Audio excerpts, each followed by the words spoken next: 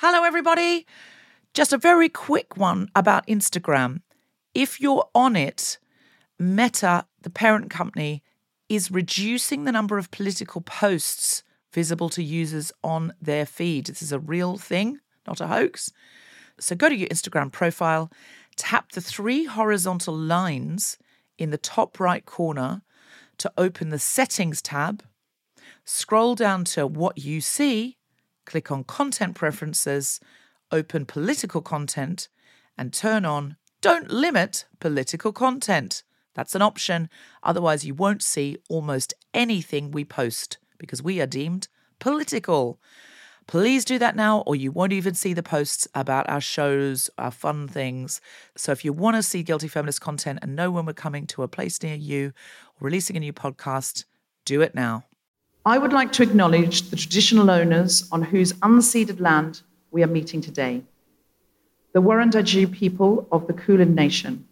I pay my respect to their continued fight for sovereignty and self-determination and acknowledge that as settlers we have and continue to benefit from the theft of their land, culture and lives. I acknowledge that treaty talks in the state of Victoria in Australia have not begun and pay my respect to elders past and any in the room here with us today. Thank you.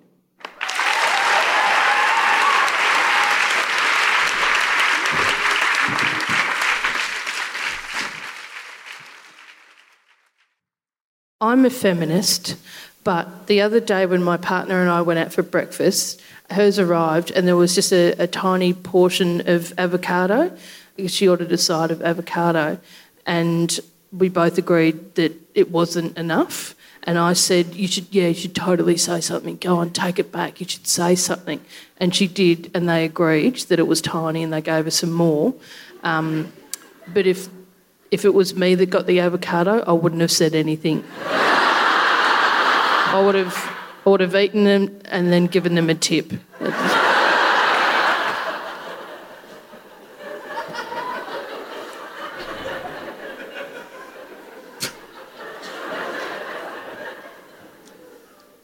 I'm a feminist, but while here in Melbourne, I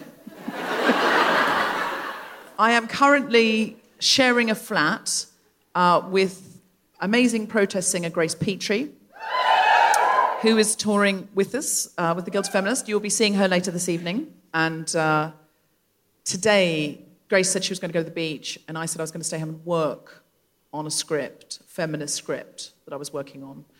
And I was working on it. I absolutely was working on it. And I think that needs to be key here. I was.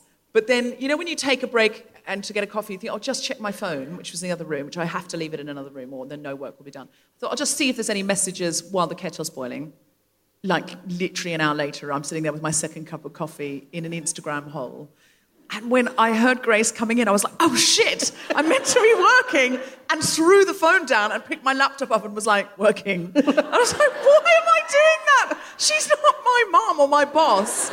But it just looked, I just felt like I'm a bad feminist, I'm meant to be writing a script, and she's going to come in on my phone. Grace, I didn't tell you this, and I'm sorry. Did you suspect that I had done that? Could have gotten away with it, yeah. I'm a feminist, but when I was out walking my dog on a shared pathway this morning, I heard a bicycle ding behind me. So I stood to the side and the man on the bike kept dinging and saying, yep, behind. And then as he rode past, he went, thanks, mate. And then went, oh, sorry, lady. And what I said next was not very ladylike. What did you say? I'll tell you later. Okay. I'm a feminist, but everyone on the internet and so many of my friends seem to be so massively into Timothée Chalamet. Oh, yep. And one of my friends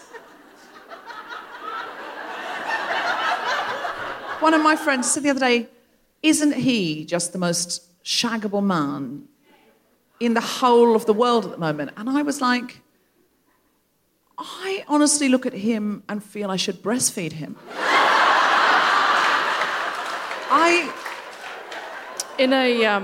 Is that wrong? I wasn't sure if it was a feminist feeling or an anti-feminist feeling. It felt like both at the same time. Yeah. But if you're listening, and I'm sure you do listen to this show, I mean, I know, I'm not that many degrees of separation away from Timothée Chalamet. I know some people involved in Little Women, and I'm sure that they've probably said... I think you've got probably the most connections in this room to Timothée Chalamet. Well, I don't know. Someone else might be his brother or something. Oh. I mean, I'm not actually lactating at the moment, and nor have I ever lactated. Okay. But I feel there's something about little Timothy. I think it'd bring it on. Mm. You do maybe. One. You do one. No. I'm a feminist, but in the last I'm a feminist, I made you all believe that I stood up for myself, but in reality I didn't say anything to the man on the bike. Whoa! Why am I high-fiving that? It's not right. Did you have a spree d'escalier? I didn't even... I was just... We can be mates. Like, why did he have to go, oh, sorry, mate, sorry, lady? Like, why can't I can be your mate? You're my mate, Geraldine. Thanks, mate. You're my mate. That's all I've got. I'm a feminist, but recently someone asked me to sign a copy of Virginia Woolf's A Room of One's Own because they didn't have my book with them. So I just signed... Dear Kate, I'm a feminist, but I didn't write this book, and I am going to sign it.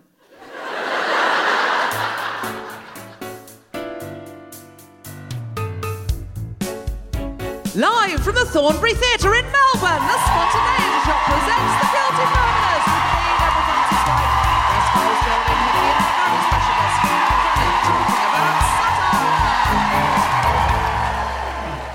This is The Guilty Feminist, the podcast in which we explore our noble goals as 21st century feminists and the hypocrisies and insecurities which undermine them. I'm Deborah Francis White. This is Geraldine Hickey. And tonight we're talking about satire. Woo!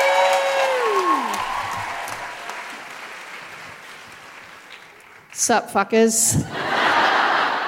Hello, Deborah. You got a glass of wine there? Yeah, I bought a glass of wine. Just one. Did you bring one for me? No. No. It's fine. No. I'm fine. I'm actually fine. Some comedians like a drink. I mean, famously. But some comedians like to drink before the show. And it genuinely does work for them. It relaxes them a bit. But I think it's my job to be a little bit faster than the audience. So it's ideal if you've had one and I haven't. If I'm going to have one, you have to have two.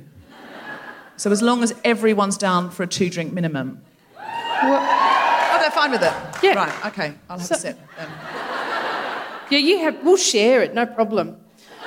And it's too late to offer, I've already taken it. No, I'm sorry, that was a bit colonial, wasn't it? Yeah.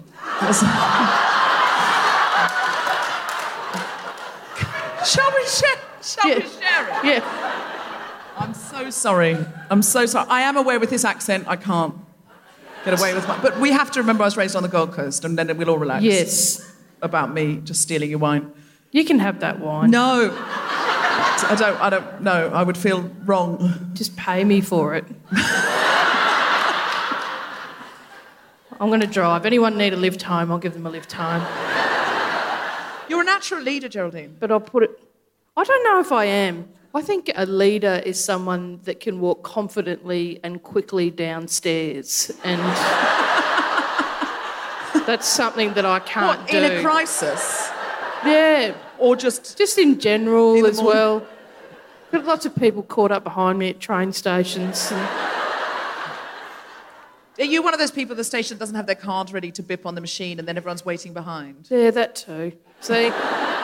Not a leader. Your Mikey card. Do you remember last time we talked about the Mikey? I did, but now I don't need a Mikey card. Why? Because you can get it on your phone. You're welcome, everybody. I made that happen. It's like an app on your phone, and so I just tap my phone. So you've got a Mikey app now? Yeah. It's the same as like having your credit card on your phone, like that PayWave thing. And then so I just tap it, and then when it gets to, I've got it set up so when it goes below $10, tops it back up again. don't have to think about it. Does it ever worry you, though, that I often think that the only thing George Orwell didn't see coming is that we would queue up for the cameras and we would have ourselves tracked every... So I'm walking around with that and I say, oh, I've just got onto the train, I've just gone off the train, I've just spent £10 on heroin, I've just, I'm telling the government where I am. And listen, OK, right now, that's one thing. Yeah. But we do seem to be drifting right at a rate of... We're caught in a rip, a right-wing rip, and we're being dragged right. And Britain's the same way, America's the same way, parts of Canada are now going the same way. I mean, how many of us are going to be able to fit on Jacinda Ardern's paradise? Yeah. That's my question. Because, I just worry that we're letting ourselves in for when the fascists not inevitably take over, fight the fight, but definitely have a go. Have a go, gang. Have a go at fighting the fight. I mean, that's what we're doing here, right? Definitely having a go at fighting that fight. But say we lose it. I mean, I'll be arrested as an agitator immediately. Getting to the fight will be easier with my app. That's what they want you to think. They want you to think, oh, well, we can organise the resistance with that, but then they can read everything we're doing on the resistance. Do you know what I mean? Like in the war, they had coding. In the Second World War, it was like, oh, we can't crack the Germans' code.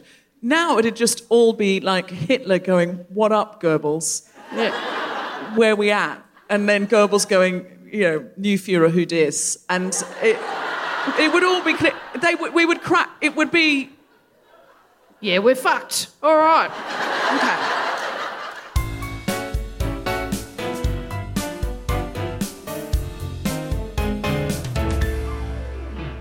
Are you ready for some stand-up comedy? Then please welcome to the stage the incredible Geraldine Hickey!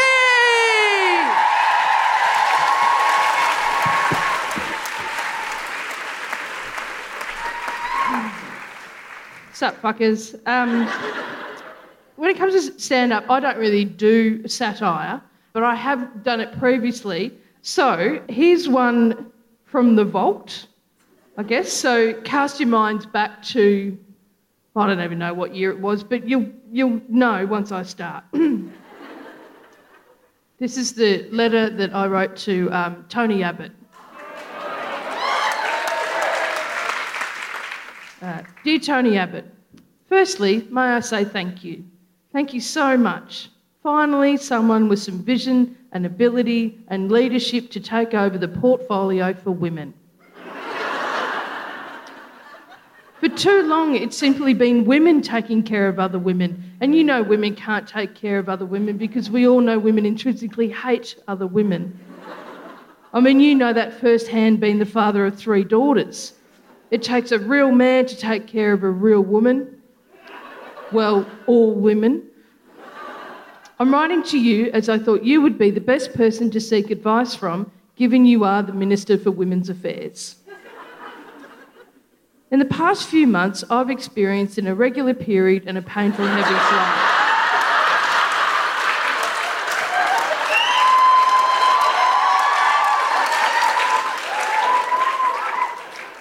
Do you recommend I lie on the floor of the shower in the fetal position, gently whimpering for 20 minutes, or taking 4 Panadol and getting into bed with a hot water bottle and eventually passing out from the pain? I'm also quite interested to know your experience with thrush.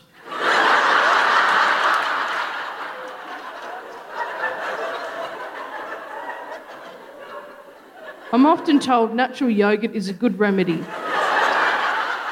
But that just seems messy.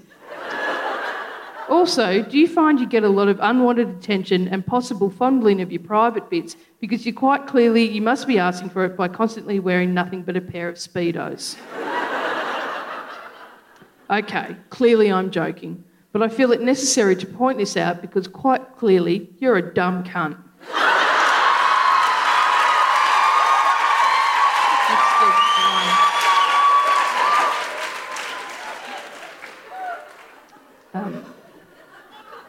The only way you can justify being the Minister of Women's Affairs is if there were no women. And even then, you would have to change the title to the Minister of Where Are All the Women?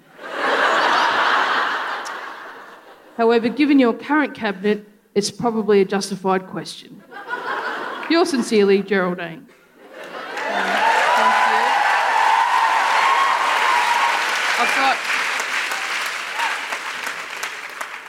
I've got a response. Dear Geraldine, thank you for your letter. It's so nice when a woman such as yourself takes time out from doing the ironing or the cooking or whatever household duties you're doing to sit down and put pen to paper. I'm very sorry to hear about your women problems. In regards to your irregular period, I would recommend the first option of lying on the floor of the shower. The abolishing of the carbon tax means you can lie in the fetal position for a little longer without worrying how much it would cost. The money that you save means you can buy the good natural yogurt. And yes, it can be messy, but you'll know how to clean it up. I, unfortunately, do not get enough attention. I wear my Speedos in the hope my wife will reach out and touch me rather than look at me with soulless eyes. I'm a very lonely man that just wants to be loved. I yearn for physical touch from another human being, even just a handshake. But when I try to do it a fancy way with all the others, to the camera, one hand always ends up alone. Just like my heart. I get teased because of my big ears. Dumbo, they call me. Tony Dumbo Abbott. I wish I did have Dumbo ears so I could fly far, far away to a land where I had a palace and I could finally become a knight and eat all the onions I want. Your mate, Tony. Geraldine, Hickey, everybody!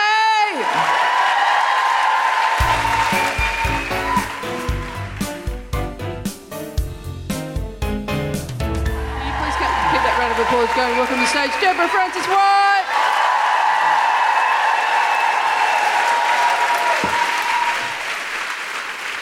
So, I just want to talk a little bit about the landscape of satire and how it can be useful.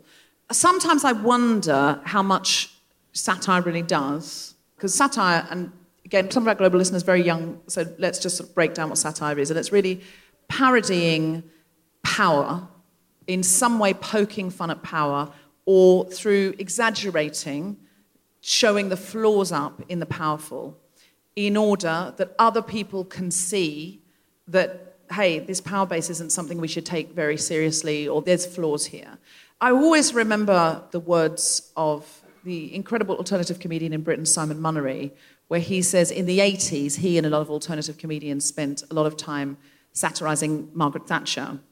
And he said, we were successful in bringing down our government in the same way that the cabaret artists of Berlin were so successful in bringing down the Third Reich. But I often think, is it really doing anything? But I think more and more we're going to have to employ comedy to get people's attention. But I think we might need to connect the dots a bit more than sometimes we do. And I was really inspired by this Turkish comedian. So regulars of the podcast will know that I am very interested in Turkey, partly for it's a dire political situation. Also, we had an amazing woman called Idil Esa on the show. She was the head of Turkey Amnesty International. Mm-hmm. She kept saying to everybody, Erdogan is bringing in a police state. This is what's happening. It's going to be a police state. And everyone kept saying, don't be so negative. Don't put that energy out there. Come on, it'll never happen in Turkey. She can talk about the experience of her country going from a democracy to a police state. She saw it happen. She was arrested as an agitator because she was running a human rights organisation. But if you're running Amnesty, you're paid, you go down to the office. I know all the people who, lots of people who work in Amnesty International in London. They're doing a job of work they very definitely believe in, but it's a job. So to think suddenly you could be arrested specifically because you are dealing in human rights is a very scary thing. Idil Esa is just a brilliant person because she makes it very, very accessible. What she does is basically then do what I think of as TripAdvisor reviews for every Turkish prison she was ever in. She basically goes, well, The first place we were in, the food was terrible, but they had good toilets. I don't like to squat. But then the second place we went to, the toilets were terrible, the food was terrible, and the guards were mean. I really don't have anything to say about that. It's just like a one-star experience. And then we went over here, and she got taken into this high-security prison. There was like 70,000 people, nearly all men, but she was put in what they call the VIP wing. Now, you were allowed to have close family come, but only nuclear family, and she didn't have any nuclear family. So she wasn't allowed to have people come and visit her. The only person she could have was her lawyer. And so she made her lawyer come once a week, and it was when Game of Thrones was on. She's a big Game of Thrones fan. And so she said, right, you have to come once a week, and you have to tell me blow by blow, as if I'm watching it, every single thing that happens in Game of Thrones. So it's like I'm watching it. Because she said, I might die in here, and I really don't want to die not knowing what happens in Game of Thrones. So the lawyer would come in every week and go, we open on a dragon. And she said that the guard who had to stand with her was so pissed off because she was saving it to watch with her husband. And it was just an hour of spoilers of just, oh, fucking hell, man. Like, come on. Sort of trying to watch it quickly before this terrible visit. And that made it very, very accessible to me because I suddenly, a lot of times, I'm an Amnesty ambassador, and a lot of times they bring us in and we listen to people who've got these terrible stories, but it seems very far away and very disconnected. And when Essa talks, it sounds like, oh, that's what it would be like if it happened in Australia. That's what it would be like if it happened in the UK or America. Some people in this room would be in jail because they had agitated, and it would be us going, I really am very keen to know what happens in Handmaid's Tale. Does anyone know the new series is on, I can't get it. That would be us. So because of that, I asked Idul, what are the things that we can do if our countries are caught in this right-wing tidal rip? What can we do? And she said, okay, there's 3 things you can do. First of all, you have to resist. You have to resist all the time. And she said, you think going to a protest doesn't do anything. Like, sometimes you think, that was a day out for us, but what did it do? But she said, you have to remember every government is looking out the window to see what kind of resistance they would get, because there's more of us than there are of them. If they genuinely think you would overthrow them, then they can't push any further. And she said that's true of any government in any direction. Every government is seeing how much can we push our own agenda, maybe beyond things people voted for, because this is what we believe in. She said it could be a government you like, but all governments are going, do you reckon we can pass this? Do you reckon we can get this through? Do you reckon we can get this through? And if it's a right-wing government, they are always looking out the window to see how much further right they can go. So you need to be visible and in their face and resisting. So she said, never think that you writing to the government doesn't work. Never think protesting doesn't work. Never think online campaigns don't work. They are looking and they are watching. But she said, the next thing she said is you have to be resilient. Because if 20,000 people come to the first march and 15,000 to the next, and by the time it's the fifth march, there's 4,000 people there, they know you're not serious. So again, it's not just about you going, it's about you recruiting, that you have to influence your circle to understand how important this is. You have to turn other people into advocates. And the third thing she said was, it's the thing that the Guilty Feminist has, and I would say other groups like us, I mean, by no means are we the only one, but it's something peculiar to the 21st century that has sprung up through podcasts and other forms of media where the artists have taken control of the means of production. So people like me did not get any kind of mainstream platform because we weren't seen as interesting or people who could make money for the powers that be. And that's shifted now because they see, oh, no, lots of people are interested in this. But there are lots of spaces now that are absolutely homegrown, like this one, where it's just people listening and going, I'd be interested in that, I'd come to that, I'd pass that on, tell my friend about that. And she said what those spaces have is joy. And she said that's often what's left out. And she said often what makes people good at resisting the government also makes them good at resisting other people. So you can get groups that are like, you're not resisting in the correct way, and you're not quite radical enough to resist in this space. Now, we were talking about this the other night, we need radical spaces, and we need radical people, and we need radical voices, and we need radical groups who go, you're a big piece of marshmallow, fuck off. We absolutely do. Because what radical people are saying today will be normal in 20 years' time, unless we get caught in this terrible tide. I was very inspired by this Turkish comedian. His name is Cem Yılmaz, And he got arrested. When he got out, he did something, the most brilliant piece of satire I've ever heard. There was a song that Erdogan plays when they torture people, like a Pride in Turkey song. And he bought the rights to it. So they can never play it again. They used to play it at their rallies and they can't play it anymore. So he's like, I own that now.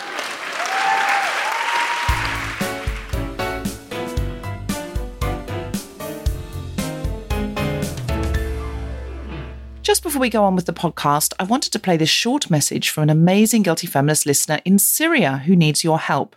Here's Reem Mahmood to tell her story. So, I am Reem Mahmoud, a pioneer feminist activist from Syria. At the age of 21, I took the first step towards my dream by volunteering with a feminist organization to write and translate feminist articles. Through courses, books, and podcasts, I dedicated the next 2 years of my life to enhancing the quality of my activism.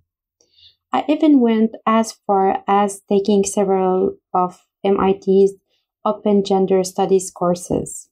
As a result of this devoted work, I founded the first Syrian feminist platform in 2018. It became one of the most popular local platforms, reaching more than 500,000 people monthly with more than 70,000 followers on our Facebook page. Since I was 21, I have never stopped blogging on an individual basis about feminist issues on my Facebook account that now has over 9,000 followers. I also launched my YouTube channel 2 months ago. I mainly discuss feminism, self-development, and society. So here is my situation. I got accepted at York University in Canada to study gender and women's studies.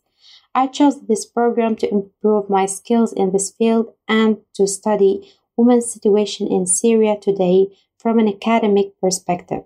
This will improve my work and enable me to provide deep insight for feminism in Syria and the region. This program will help me to uplift the feminist movement in Syria in terms of academic research. Having theories and academic analysis based on Syrian society after the war is a necessity. This program will help me to be part of creating it. Unfortunately, I haven't received or even applied to any scholarship from York University, since I received the admission letter on 21st May, and the deadline for the scholarship was on the 1st of May. So I'm not the kind of person who give up. I launched a crowdfunding campaign to secure money for the uni tuition fees and to be able to move to Canada. So anyone who is listening to me right now can be part of changing my life and helping me to achieve my dream to be a young feminist scholar. As a Syrian young woman who is trying to improve her situation and to pursue her dreams, everything is a way harder for me.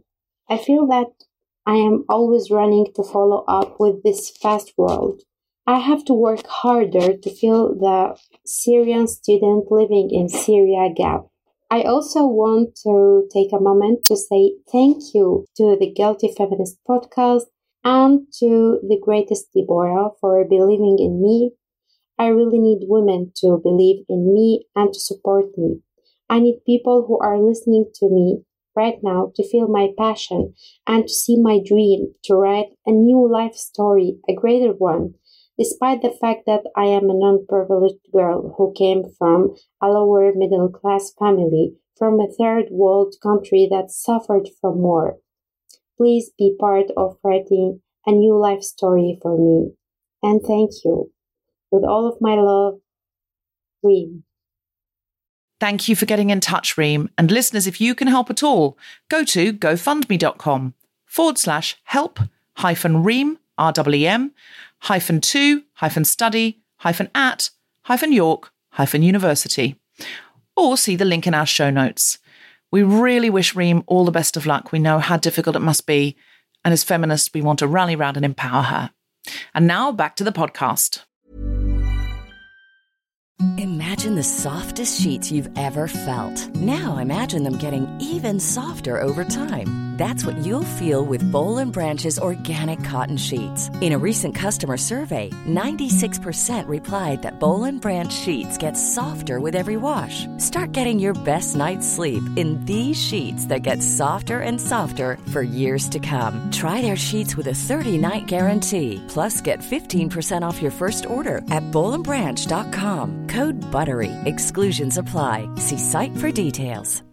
When you make decisions for your company, you look for the no-brainers. And if you have a lot of mailing to do, Stamps.com is the ultimate no-brainer. It streamlines your processes to make your business more efficient, which makes you less busy. Mail checks, invoices, legal documents, and everything you need to keep your business running with Stamps.com.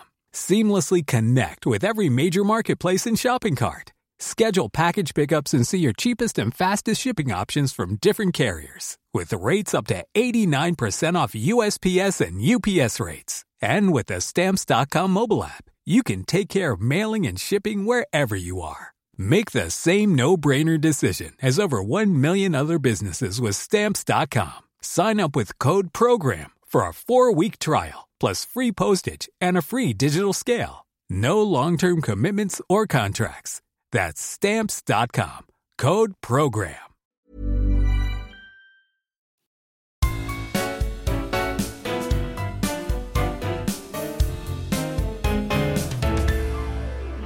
Our guest today is an award-winning comedian, writer and actor with an extensive background in both live and television comedy. In recent years, she has become known for her work as a co-creator of The Catering Show and Get Crackin'.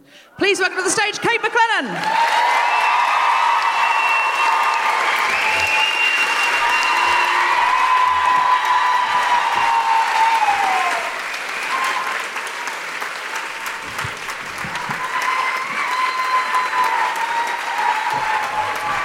Come take a seat. Goodness me. Thanks for asking me to come and do a gig that is 6 minutes from my house. Oh, they're always the best, aren't they? They're always the best. You know, it's an incentive. Yes, absolutely. Is that the main reason you said yes? Yep. Okay. Great, because we were looking for a stone's throw away satirist, and your name came up on Google as someone who could both satirise how women are portrayed in the media and also walk to the gig. And there was literally, it was just you. You were the only one that came up. Kate McCartney does live closer. Okay, that's awkward. Please don't tell her. I did tell her that I was doing this, and she was like, oh. You could have brought her. And I'm like, well, because we do everything together. So I was like, did you get asked? And she goes, no, I haven't been asked. Well, I was like, they probably just wanted me. So, no, that never happens. She always gets asked to do things. She always gets asked to do acting things, and I'm the actor. She hates acting. And also, who got a Thermomix? She gets the free things as well. Yeah, she got given a Thermomix when we did an episode of The Catering Show about Thermomixes, and the only thing I've ever been given is a Metamucil cooler bag. Which, in fairness, should have gone to me. Because isn't that from the episode where I'm holding the Metamucil? You're right. It Thank is you. actually in the See? chemist. The chemist in Brunswick. We just had Geraldine pulling things off a shelf in a chemist in the background and just going... And she does it very well. I did. Do you know the metrosexual, that show that I... if you haven't seen it, please do. It's on 9 now. I got that role from that episode. So they had watched it and watched me pulling things off a shelf and went, yep, she's our lead. So, Kate, just for our global listeners, can you talk a bit about Get Crackin'? Because Sure. it's such a funny piece of satire. And there was a clip from it that went viral that I saw in the UK where you explain the show first. Yes, so it's called Get Crackin' and it's a satirical morning show. So it hovers somewhere between the 6 till 9 a.m. breakfast show and those mid-morning breakfast show, morning shows. And it's hosted by myself and Kate McCartney playing these heightened versions of ourselves. And so it kind of operates like it is a bit of lifestyle, but then it's also just like there's panels and there's, we're cutting to the traffic reporter or the weather reporter we have a weather reporter called Beck Jutt who... Called what? Beck Jutt. And Beck Jutt is... Why is that funny? There's a weather reporter... I mean, it is, but why? Well, there's a weather reporter on Channel 9 called Beck Judd. Oh. Who's this, stunning... I think she was a model. Is she a model? She's a model. She sells clothes with her body. And she does lots of other things, but we decided to cast our Beck Jutt, sorry, as Adam Briggs, the rapper. So he doesn't look like Beck Judd at all. I'm talking myself into a hole here. I'm like, is Beck Judd going to sue us? So it's this morning show, and it's essentially, season 1 was kind of like, for those of you in the audience who have seen it, it started off as a show that kind of had a lot of women in a space where traditionally you didn't see women performing in roles that you wouldn't normally see and doing things on screen that you wouldn't normally see. And that then evolved as season 2 went on, and we sort of, we evolved as creators and writers and showrunners, and so the brief kind of, for the second season of the show became about putting stories and people in that space that is normally such a hostile space on Australian TV, and wanting to kind of blow the lid off that a little bit more and showing people, I guess, subverting the norm of what we normally see in those situations. And the clip that went viral, was it like 2 men mansplaining? Yeah, the one that you're talking about that went viral in the UK was the Cunts for Clicks, I think it was called. I think that's, in fact, I know that that's what it was called, but I think that's the one that you're talking about. And because Jennifer Saunders retweeted it, which was, you know, like this 20-year kind of dream, just something like I passed out. From a 15-year-old watching the wine episode of Absolutely Fabulous and realising that's what I wanted to do with the rest of my life, both drink wine and do comedy, and then years later have Jennifer Saunders share our video. So that was pretty cool.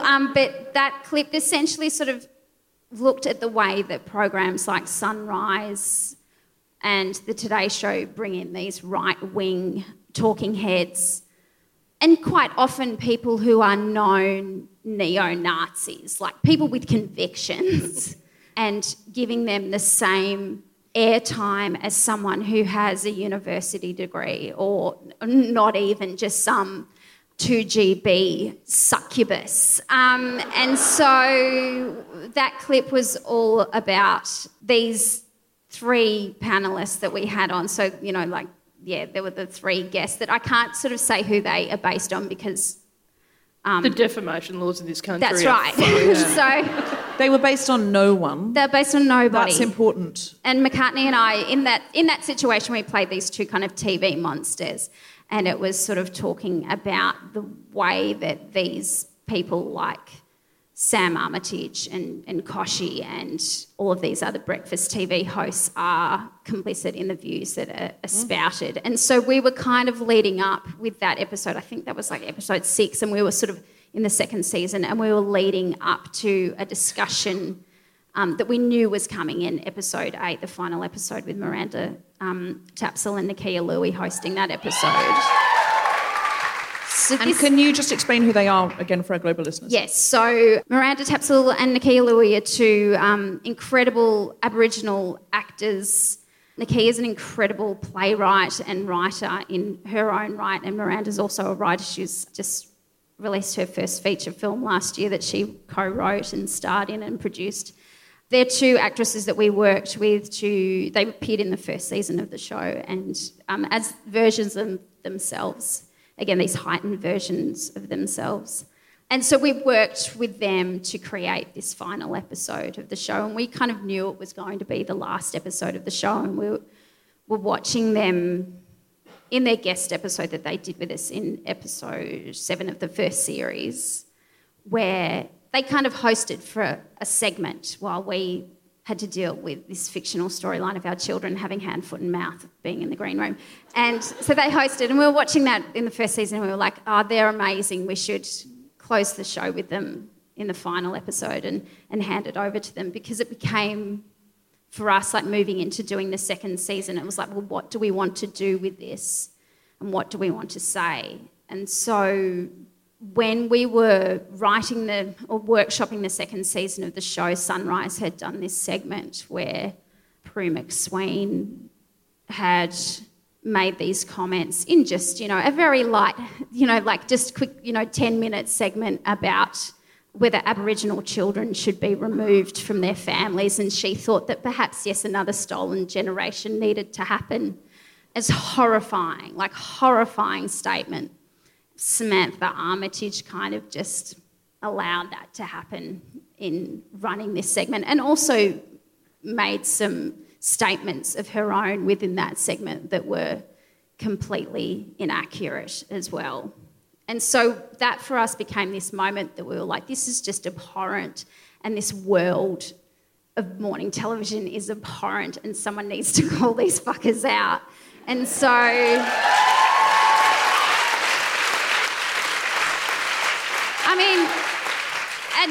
at no point did they ever have anyone who was Indigenous speak on the panel. Did they not? They didn't have any Indigenous No, they people never there? do, but also, that's also quite complex as well, because I think that even if the space was offered, it's a very hostile environment as well. It's not a structure that is welcoming. So I understand that even if people like Q&A, for example, if people are asked to do it, I understand it's not always something that people want to do. So we thought, well, we have this opportunity with this half-hour episode that we can have Miranda and Nakia put forward their perspective of being Aboriginal women in 2019 and in the world, in Australia and in the entertainment industry. We thought about what's the best way to do that, and we thought rather than us kind of inviting them in to do a guest spot, we thought, well, let's write it with them and let's have the time to write this. And so we wrote it with them over a period of about 6 months, I suppose it was. And it was incredibly collaborative, and it was built sort of already on an existing relationship of trust that we all had with each other, and friendship as well. And they came in, and the scripts were coming into production, reading the scripts and knowing the monologues at the end. If you've seen the episode, you were talking before about Julia Gillard her speech that she made was the number one in the memorable TV moments. So Miranda and Nakia's monologue at the end of Get Crackin' was number 8 on that list, Wow. which was pretty amazing.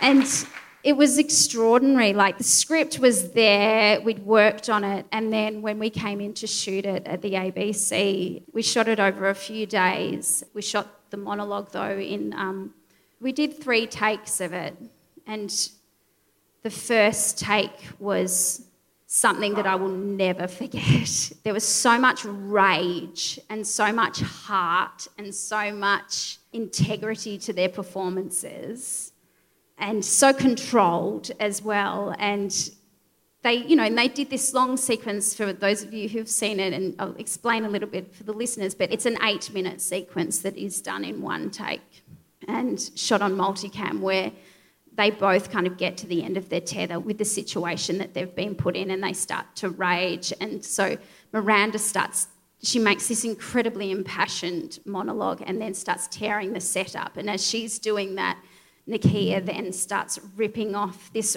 white artifice that she's been forced to wear throughout the show, and starts making this incredibly impassioned plea for how we can all exist together moving forward. And then as she's breaking down with tears. Miranda runs through the back of the shot holding an urn that has the ashes and there's a date inscribed on it, and it's the date that episode of Sunrise went to air, and it's the death of Australian television. And she carries this urn through the back of the shot just going, "This is for my people," and smashes it through the window. And the timing of it's just delightful. They're incredible performances, and they're incredible monologues that both of them performed, but they're really funny as well. Like, it's gut-wrenching and it's so powerful, but Nakia is so funny in it as well. And that is part of what makes it powerful, is it's really compelling to watch. It's funny. We can take it. I think more audiences can take it if there's something funny about it. And again, it's a joyful resistance. Yeah, it was the amount of comments that we've had through it. Like, I have people come up to me all the time and, talk about that episode. And it's interesting, though, like, McCartney and I have done all sorts of things in that show. Like, in that final episode, we do a quick glimpse of my vagina as heads coming out of it.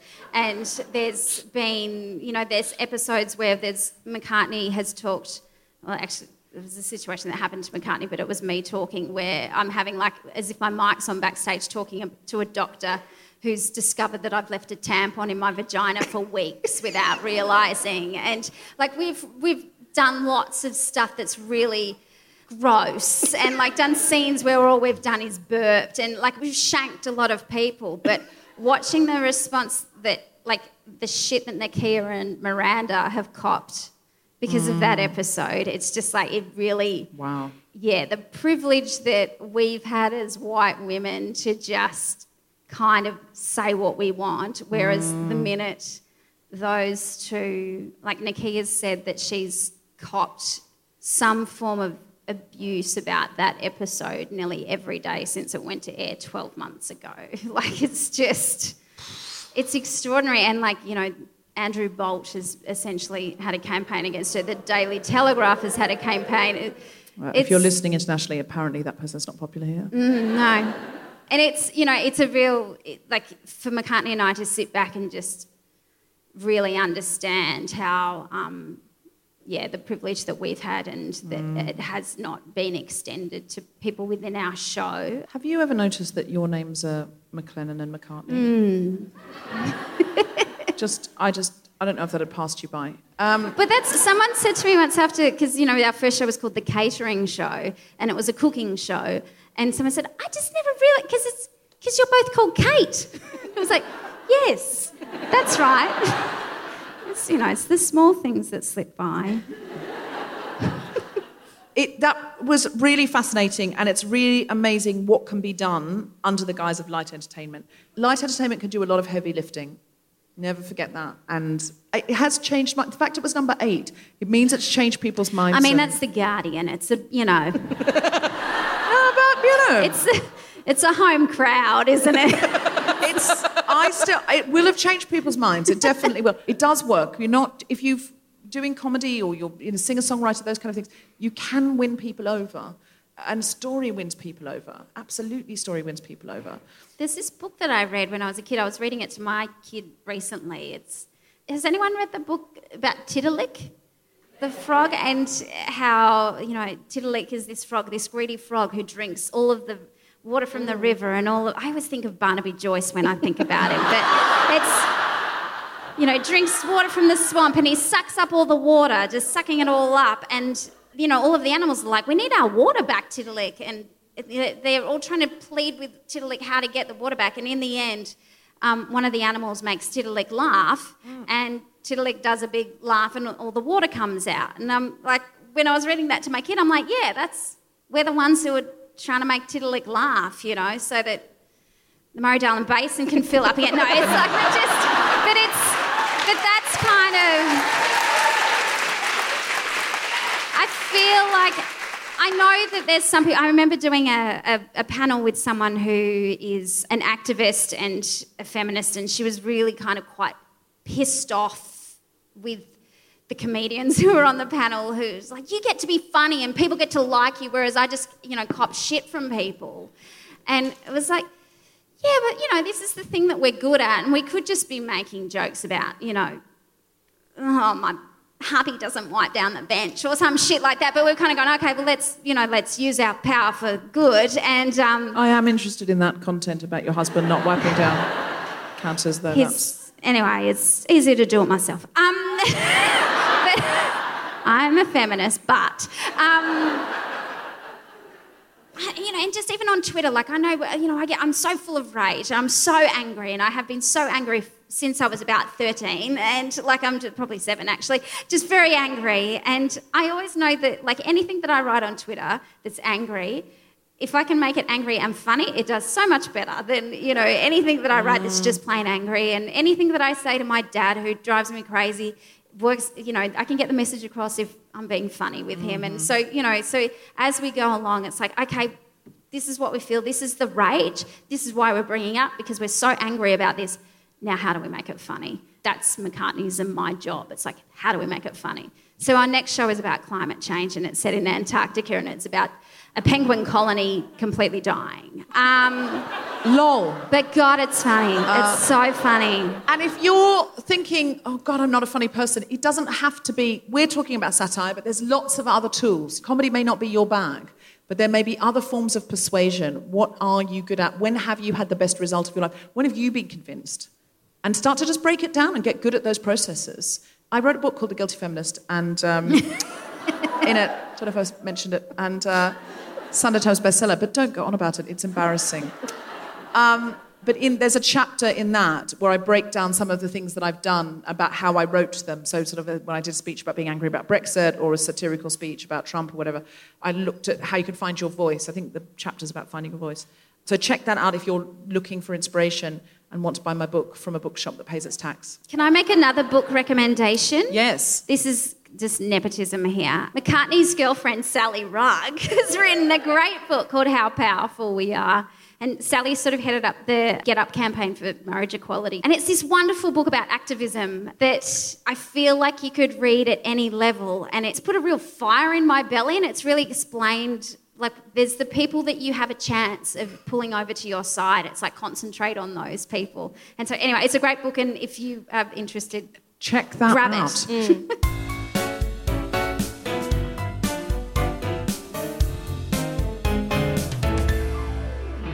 Dr. Clare Wright is an award-winning historian, author, broadcaster and public commentator. Her best-selling second book, You Daughters of Freedom, followed the 2013 Stella Prize-winning The Forgotten Rebels of Eureka.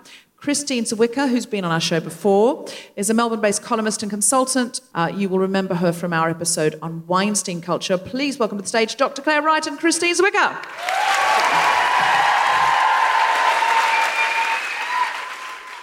I'm Professor Clare Wright, and I'm going to up that doctor to professor because I've got doctor here. I know I've been promoted.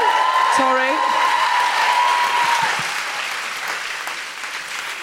And I think women should crow about their achievements, not play them down. Absolutely. So I'm claiming that, Professor. And so I'm a Professor of History at La Trobe University, not far from where we are recording this episode tonight, and also a broadcaster. I do my own podcast called Archive Fever, which is peak nerd, people. It is about a love of research and archives. And Kristine Ziwicka. My name's Kristine Ziwicka, and have I been saying your name wrongly all these years? Close enough. That's good. Nobody gets it right. I'm like a good friend of Kristine. She was at my wedding. Say your name again. Kristine Ziwicka. It's nothing like what I've ever said. I know you're Christina, but Ziwicka, I always thought it was... We'll work on it. Yeah, okay. You say your name, and I'm sure you've got the pronunciation right. But just based on your years of using it. Yes, I am a good friend of Deb. She likes to call me a chartered feminist. So I started out as a journalist many moons ago. I used to work at Ms. Magazine back when dinosaurs roamed the earth and magazines were still in print.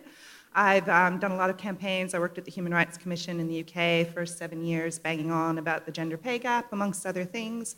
And now here in Australia, I use my expertise to comment on gender equality and feminism, and I write a regular column for The Age, for Women's Agenda. Occasionally I can be found in The Guardian and the ABC. Great.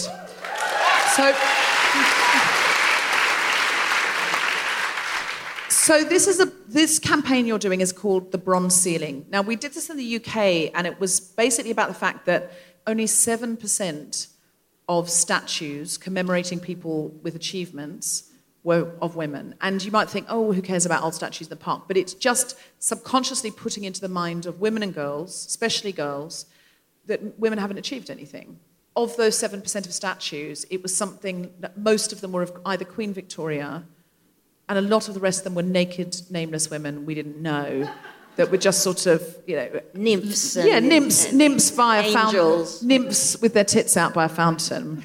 And listen, not to slut shame any nymphs. That's great news, by all means. Frolic in that fountain. But, What's the situation in Australia? Are you higher than 7%? Unfortunately, we're much lower than 7%. So the figure in Australia at the moment is that about 3% of statues and monuments are to women.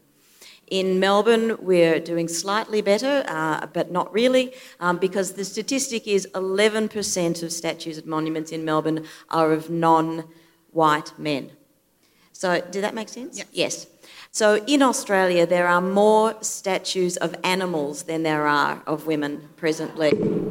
Yeah, that's it. Pack up, go home. Of animals? Of animals. You know, Phar Lap and Phar Lap? Phar Lap's got a statue. Phar Lap? And the big prawn. And you can't count the big prawn. You cannot count the big prawn. That's not a statue. We haven't even started on the fruit and vegetables yet. No, we talked about this in Brisbane, I think, that just, it's a bizarre thing. It is. But bizarre and also appalling. And so this is what Kristine and I are doing, is we're getting together. We've started a campaign called A Monument of One's Own. And we are aiming to smash the bronze ceiling. And we're looking to... it's a campaign for statue equality, basically. So that makes a nice hashtag. And so we're aiming to set the bar a little bit higher than 3%. And it's really interesting, the fact that, you brought up Captain Cook. And Captain Cook, we're about to celebrate the 200th anniversary of that blah, blah, And... There's going to be a new statue. If you're listening globally, this is about colonisation and invasion and the slaughter of Indigenous people, which is not something to be celebrated and to erect a load of statues about. However, our government is going to spend $50 million on the commemoration of Cook's visit to Australia, including a new statue of Cook to add to the already 200 plus statues of Captain Cook that already exist in We've Australia. already got 200 plus statues, and they're now spending millions on more statues. On more statues. Funnily enough, in the Prime Minister's electorate, the new statue is going to be. So, is there a colour-coded spreadsheet that determines that? Yeah, that's right. Okay. Just checking. Right next to the shooting range. Yes. Yes. So how and the women's changing rooms. So how can we help you with this bronze ceiling campaign and to fight back against ever more statues of a man who came in and decimated First Nation Australians? So we're going to be kicking off this campaign next month, which is National Women's History Month in March. And we're going to be starting the campaign with Operation Zelda to build our first statue. And we were going to be looking at a fundraising campaign. And I'll let Kristine tell you why Zelda Deprano is going to be the first candidate for a statue here in Melbourne. Happy to? Yeah. So Zelda Deprano, who I hope many of you, but some of you might not know, exactly 50 years ago, she chained herself to the Melbourne Commonwealth Building to protest unequal pay. She was a meat packer. She was part of the Meat Packers Union, and they were adjudicating an equal pay case because at that time it was still perfectly legal to pay men and women different rates and have men's rates and women's rates. So she chained herself to the Melbourne Commonwealth Building, and they cut her loose, and 10 days later she was back with friends. And that year, 50 years ago, is the same year that the principle of equal pay for equal work was established in Australian law. Why Zelda? Good question. We want to commemorate and honor her achievements and obviously the role that she played in the battle for equal pay. But 50 years on, we still have a 14% gender pay gap in this country. And the Workplace Gender Equality Agency predicts that at the current rate of change, it will be another 50 years before we have equal pay. And I'm not quite sure. You've had the honor of meeting Zelda. Zelda sadly passed away 2 years ago. She was 90 ago, years old. a year before the 50th anniversary of her historic protest. I don't think that she was sort of standing there in the chains going, oh yeah, you know, hope we get equal pay in 100 years. I think she had a stronger sense of urgency, and I hope that by highlighting Zelda's protest, we will tap into that kind of fiery, righteous energy. I think women should still be mad about the gender pay gap. They should be mad about the slow pace of change. And for me, and I've been campaigning on the gender pay gap, I should have a gender pay gap for your podcast because I'm as big a nerd about it as Clare is about archives. I know, it's exciting, archives and gender pay gap data.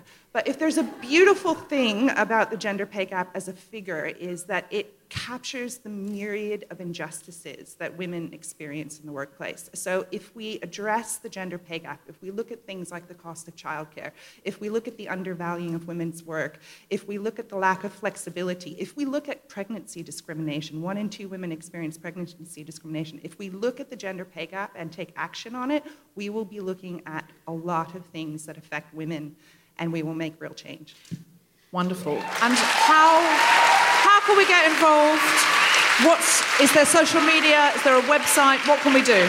So we have a website. We launch next month, and so you're the first to find out about it. Thank you for the warm welcome. And I think it's a www, a monument of one's own. A monument of one's own. A monument of one's own. Do you have any Twitter? Is there anything that we can do to get behind it? There will be, not yet, but if you're listening to this episode in a couple of months' time, you definitely will be able to go on. There will be an Instagram page, there'll be Twitter, there'll be the website.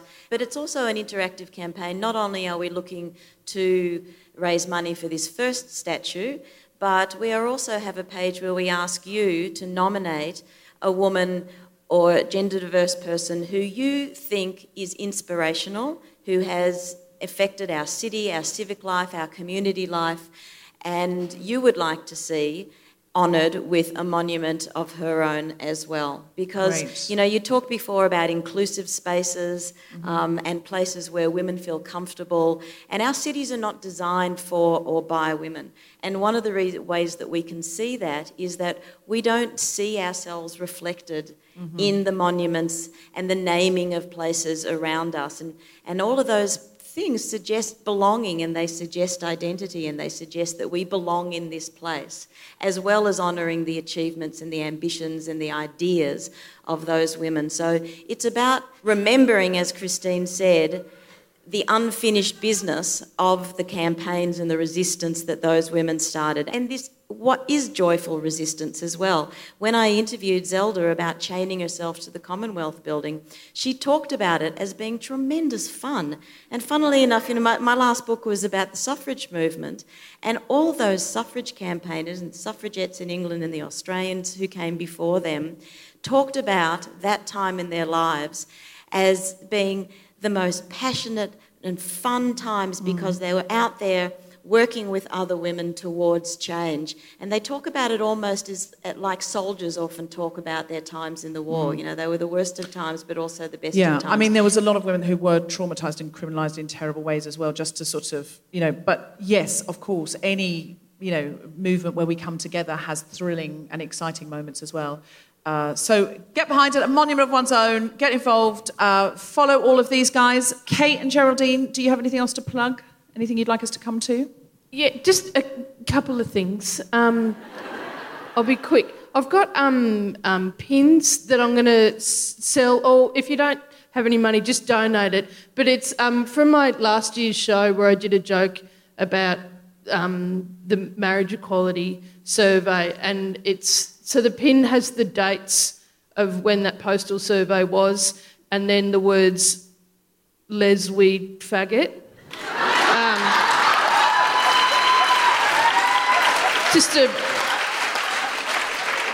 bit of satire there.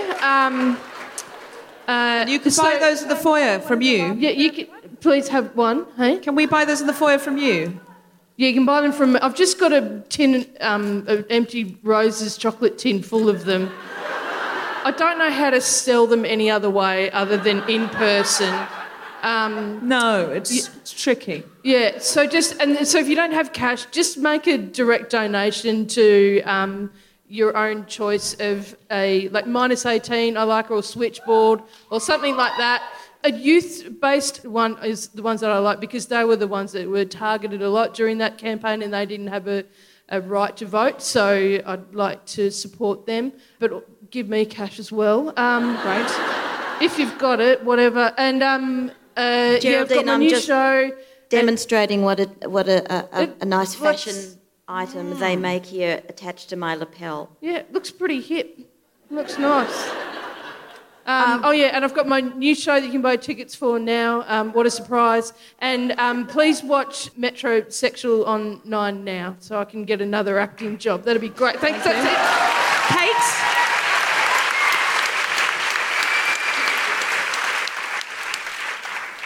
You can listen to McCartney and I have started a terrible podcast that is not a patch on this, called Only Wrong Answers. But Nakia and Miranda, who I was talking about a lot, also have a podcast called Pretty for an Aboriginal, which is fantastic. Listen to that. And Nakia's had written the latest season of Black Comedy, which is on there now. Miranda's film Top End Wedding is on iTunes. Watch it, it's great. Great. Get cracking.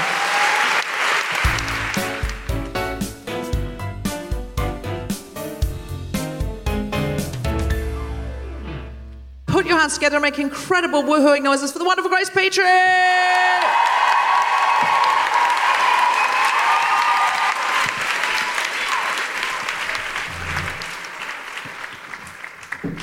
G'day Melbourne, how you going?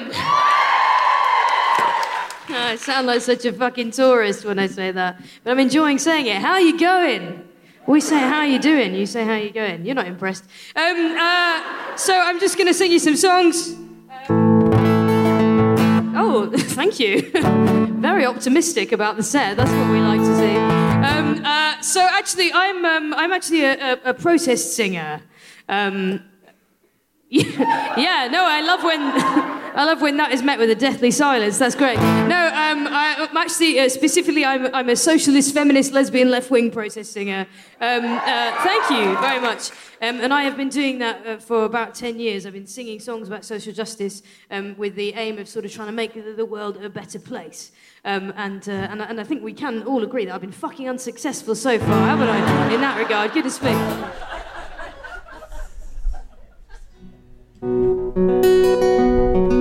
So, I'll tell you this story very, very briefly. In the house that I lived in before I moved house last year, I lived next door to a very interesting 81-year-old man at the time that I met him. He was 81, and the day that I moved into the house, I met him on the street outside. And I was complimenting his garden, and he said, "Oh, come in, come and see the house." And I went into his house, and from the moment that I entered his house, he started talking, and he didn't stop for an hour. And the whole time that he was talking, he was telling me all about the man that he'd lived with in that house for years and years and years, who had died 20 years before. And it was so obvious to me that they'd just been housemates, they'd just lived together platonically. But it was so obvious to me from the way that he was talking about this man that he had been in love with him. Right? And it really got me thinking about how differently my life would have gone if I had been born in a different time, basically, or even just been born to different people. And you know, this house is kind of full of this deceased man's kind of, all of his possessions were still up everywhere, and the way he was talking about it was so beautiful, and I just couldn't stop thinking about it. So I felt like the kind of unspoken nature of that relationship was like pouring out of the walls. And I went home and I wrote this song, and it's called This House.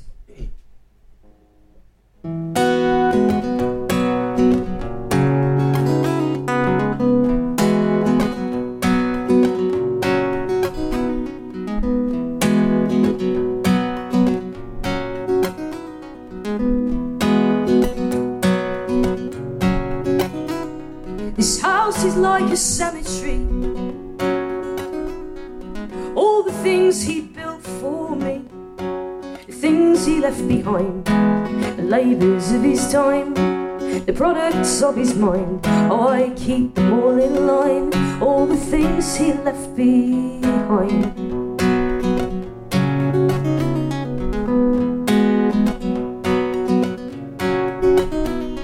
This house is like a prison cell, 20 years straight down well, and all I've got is time. Time on time on time, sat here with an idle mind, and the questions that it finds about the ways that he was mine.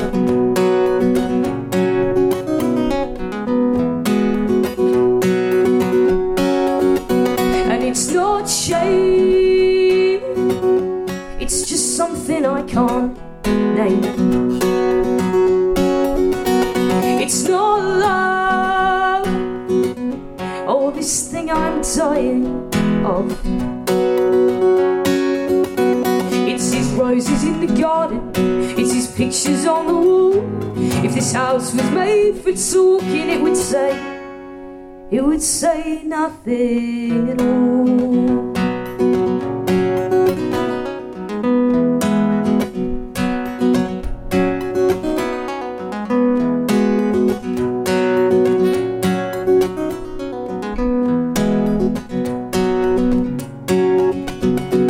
This house is like a mockery, empty chairs and crockery, and it's handsomer than most, but nobody gets close. Empty glasses, none to toast. Well, he was born to host, all I entertain is ghosts.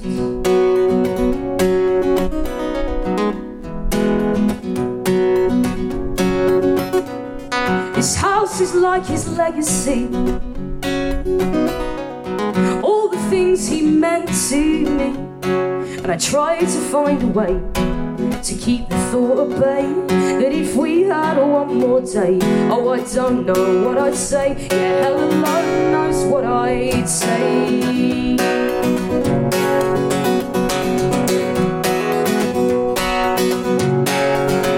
Cause it's not shame, it's just something I can't name. It's not love, oh, this thing I'm dying of. It's his roses in the garden, it's his pictures on the wall. If this house was made for talking, it would say nothing at all.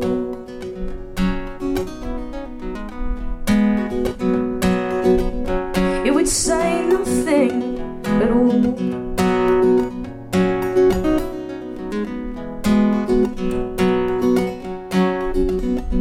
This house is like a cemetery, all the things he built for me, the things he left behind, the labours of his time, the products of his mind. Oh, I keep them all in line, all the things he left behind.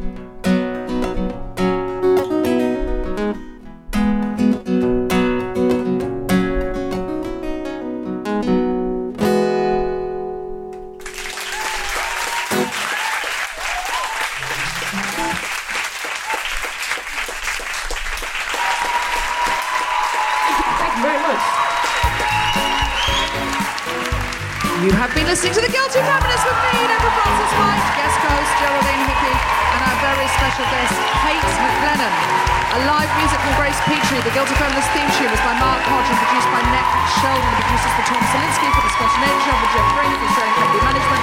Thanks to everyone at the Thornbury Theatre, as well as all of you for listening. For more information about this and other episodes, visit guiltyfeminist.com.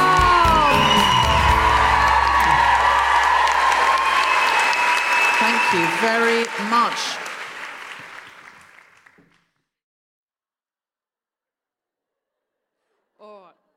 It's true. I sometimes see people on the internet going, oh, I was just thinking about buying some new lingerie. Can anyone recommend any? And I always think, what's that about?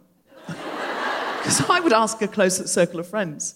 I recommend... I might ring you and say, where do I get my lingerie? But, well, I recommend, like, are you talking top or bottom? Both. Oh, okay. Don't you like the whole set? Nah. Just one or the other? Yeah, I can't. I've got big boobs and I wear men's underwear. There is no matching.